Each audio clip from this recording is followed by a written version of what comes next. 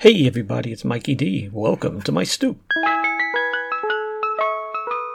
It feels like yesterday when we roamed this lost world, our little town amidst a giant city, quiet, crazy, wild, and sometimes lonely. Never boring, yet at times it was. It was a place where characters roamed and lived bizarre tales, yet these were not works of mythology, and it's all tattooed on my mind. So sit back and let me tell you the stories of this ancient city. Let's hang out together on the stoops of Atlantis. I know my own needs, and what I need from an automobile, I know I get from this new Cordoba. I could ask for nothing beyond the quality of Cordoba's workmanship, the tastefulness of its appearance. I request nothing beyond the thickly cushioned luxury of seats available even in soft Corinthian leather. I have never owned a car in the 50-plus years I've been on this earth.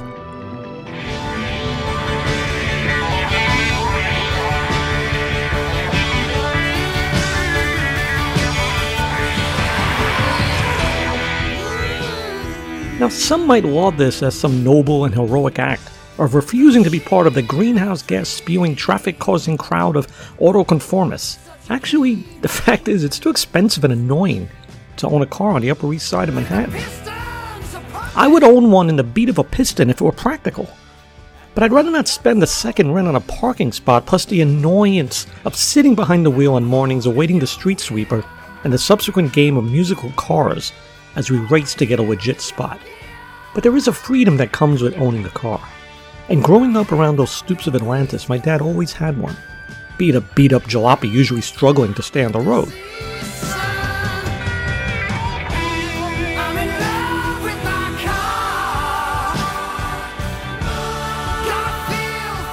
We were able to road trip to freedom from the boredom and the rough edge of East Harlem. And in those desolate days pre-shopping mall, parking spots on our block were a dime a dozen.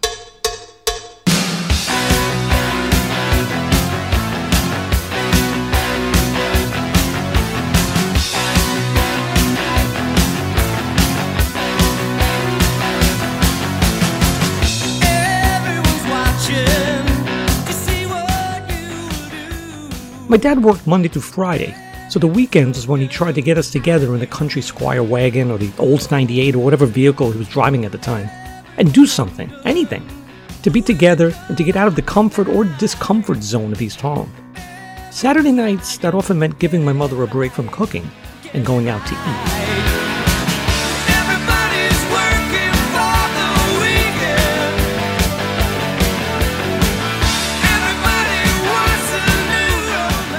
All beef patty, special sauce, lettuce, cheese, pickles, onions on a sesame seed bun. Say that again. 2 all beef patty, special sauce, lettuce, cheese, pickles, onions on a sesame seed bun. 2 all beef patty, special sauce, lettuce, cheese, onions, pickles, onions on a... McDonald's Big Mac, the big sandwich with the great big taste that everybody's talking about. Sesame seed bun, and we forgot the onions. Yes, it did. Yes, it did say onion. Are you sure? It said onion. All right. Now, we were a working class family, so there were no going out to fancy celebrity chef restaurants. Actually, back in those days, those weren't really a big deal. But we went for the cheapo fast food places like Burger King or Mickey D's. And even those were an extra expense for my parents, but this little splurge was important to us and fun. And my favorite part was the driving to, and more so from, the meal itself. We would drive either to Burger King on Lex and 44th Street, where often we would walk through a gauntlet of working girls who at the time were a common sight. It was 1970s. Hey baby, what's going on? The alternate was the McDonald's on 23rd between 2nd and 3rd. I'll never forget one night when my little sister Chrissy, who was 4 or 5 at the time, got a phrase stuck in her head that she insisted on shouting out at the top of her little potent lungs repeatedly. I smell a fart! I smell a fart! Yeah, I smell a fart. And kids can be that way over and over. I think they find great power in their voices and the reaction that it would get. And it got a reaction. I was dying laughing as my parents tried to get her to stop. I smell a fart! At one point I had to go across the restaurant to get some straws or something, and I could hear her voice booming across the room. I smell a fart! I was in pain laughing. Now during the same meal, she spilled a grape soda on herself, and when we all got up to leave, Her pants were hanging below her skinny kid butt, and her cheeks were purple. My sisters and me were in stitches. Purple coolie, because she's got a purple coolie. I know if my sister was listening right now, she's going to kill me. Actually not. She's actually a good sport. And that voice I played is actually her, recorded recently for this app. Here's the unaffected version of it. I smell a fart. Yeah, we're all a little nuts in my family.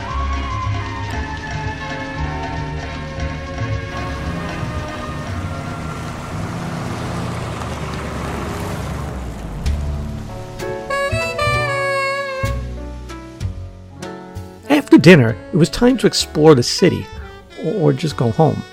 So there was that moment, time hanging frozen above our heads, when there would be the discussion and the negotiation of my parents. My dad was more spontaneous and up for more adventures. He would throw out the idea of driving out to Coney Island, and me and my heart would race and I would sit at the edge of my seat. And then my mom, always more of a pragmatist, would shoot that down. Coney Island, I don't want to go all the way out there. So, with some AM music station playing, we head off into the wilds of Manhattan. And it was fun too. We would head down to areas of the city I rarely saw.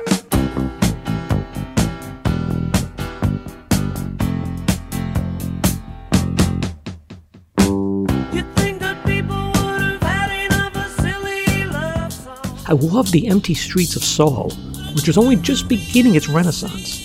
I'd stick my head out the window and breathe in the air, scented with the Hudson River and spiced with notes of old gasoline, tarmac, and ghosts of stories untold. As we'd hit Chinatown and Little Italy, the streets would go crowded with faces and color and crowds and smells of all kinds of food. If it was summertime or close to Chinese New Year, mats of firecrackers would sometimes halt our ride, much to the sheer delight of this little pyro bastard. And getting stuck behind explosives or in traffic was to me a bonus because it meant, well, it would delay our return home.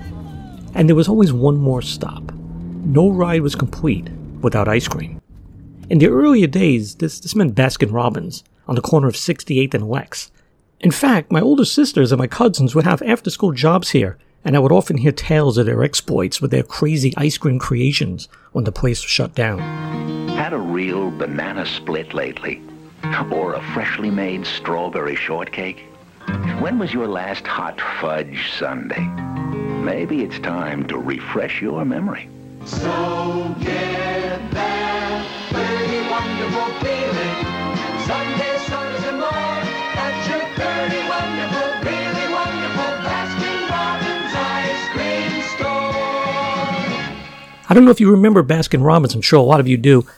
And they had some crazy flavors. The one that I never liked was the bubblegum ice cream. The flavor was okay, but it had these hard, rock-like hunks of bubblegum in it. I don't know how a kid was expected to eat that. There was also a black licorice ice cream, and to me it looked sort of like a big drum of roofing tar. I was always kind of fascinated by it, but I don't think I ever actually tried it.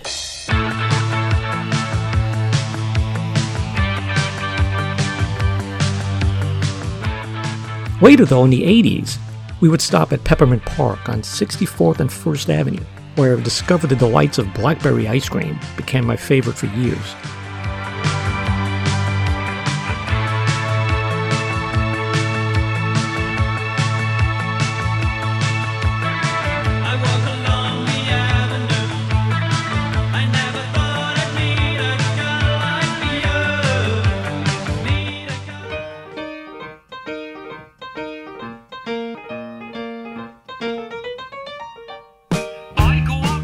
Sundays were for longer rides, usually out of the city. Often our friends, Chris and Jennifer, would come along as we headed off to Silvermine Lake up near Bear Mountains, or maybe a trip to Jones Beach. My dad had this Country Squire station wagon, and me, my sister Laura and Chrissy, and Chris and Jennifer would squeeze in the back section, a spare tire fighting us for space. See, the tire well was empty because a rusted hole had fallen open, allowing us to see the road below speed by. And it gave us a chance to be mischievous. Our favorite game was to take a piece of paper, candy wrappers, or whatever we could find, and tear it up into confetti, and drop it, without my dad knowing of course, into the hole, where it would scatter over the highway behind us like some mini crazy ticker tape parade. It's amazing what entertained us before we became hypnotized by technology.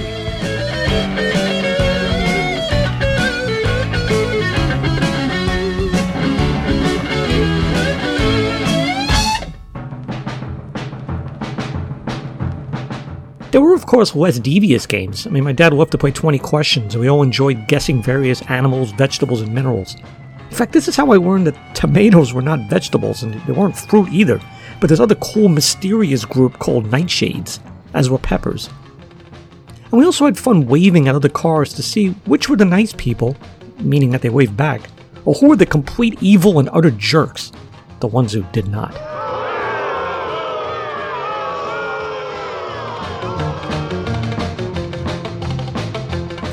When my grandmother moved to Ronkonkoma, Long Island, road trips on the Long Island Expressway became part of life. I loved those Sundays heading out to exit 59. See, for a big part of my childhood, Grandma lived on my block, and I saw her every day. She had moved in with my Uncle Frank in a house that was on a hill and faced a huge open sandy lot that was fun to explore. My uncle also had a nice backyard with a lot of grass to play and roll around in. Plus, it was just great to see my grandma.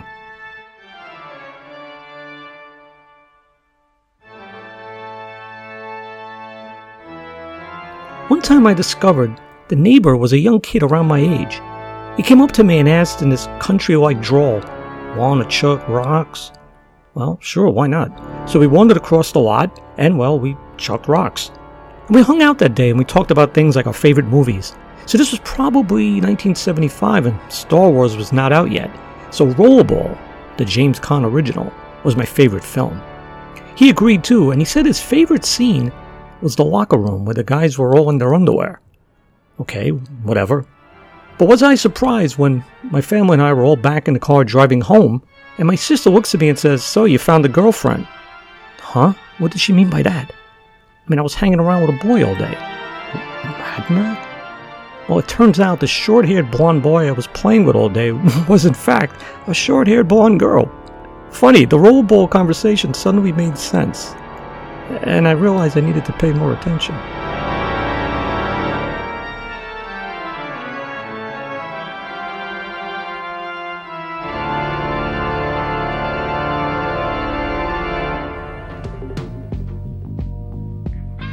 Silvermine Lake is a reservoir in Harriman State Park, and it was a favorite road trip spot for us. There's this parking area that's situated before a steep hill that was, or maybe perhaps still is, used for skiing or sledding. And then this nice path meandered through a wooded area that opened to a pretty lake. In fact, if you're a Sopranos fan, this is where the famous Pine Barrens episode was shot.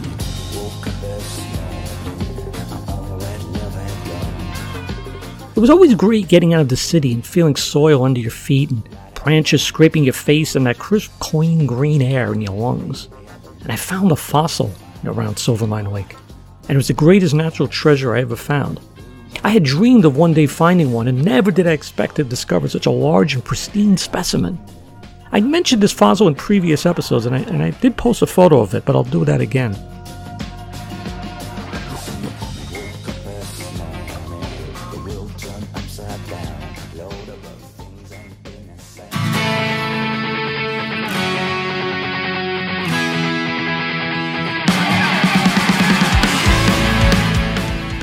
See, my parents knew the value of getting kids out of the concrete prison and into the wild. Almost south from West Virginia, Blue Ridge Mountains, Shenandoah River.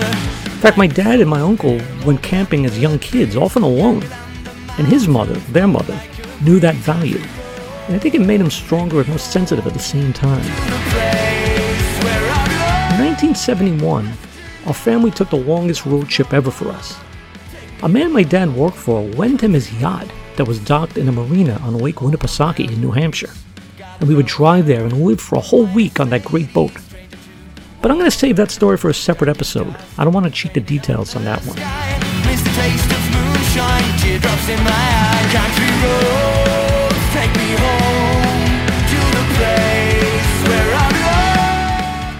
There were kids in my hood who would get their first cars, and it seemed all they did was drive it around those limited streets. I mean, while I have many good memories of life on the block, I also am so grateful to have taken many jaunts beyond those stoops of Atlantis.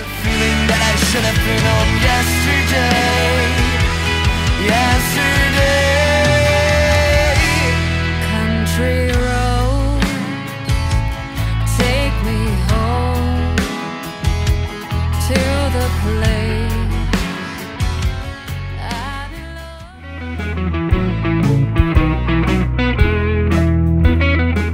Thanks for listening in to the Stoops of Atlantis with Mikey D.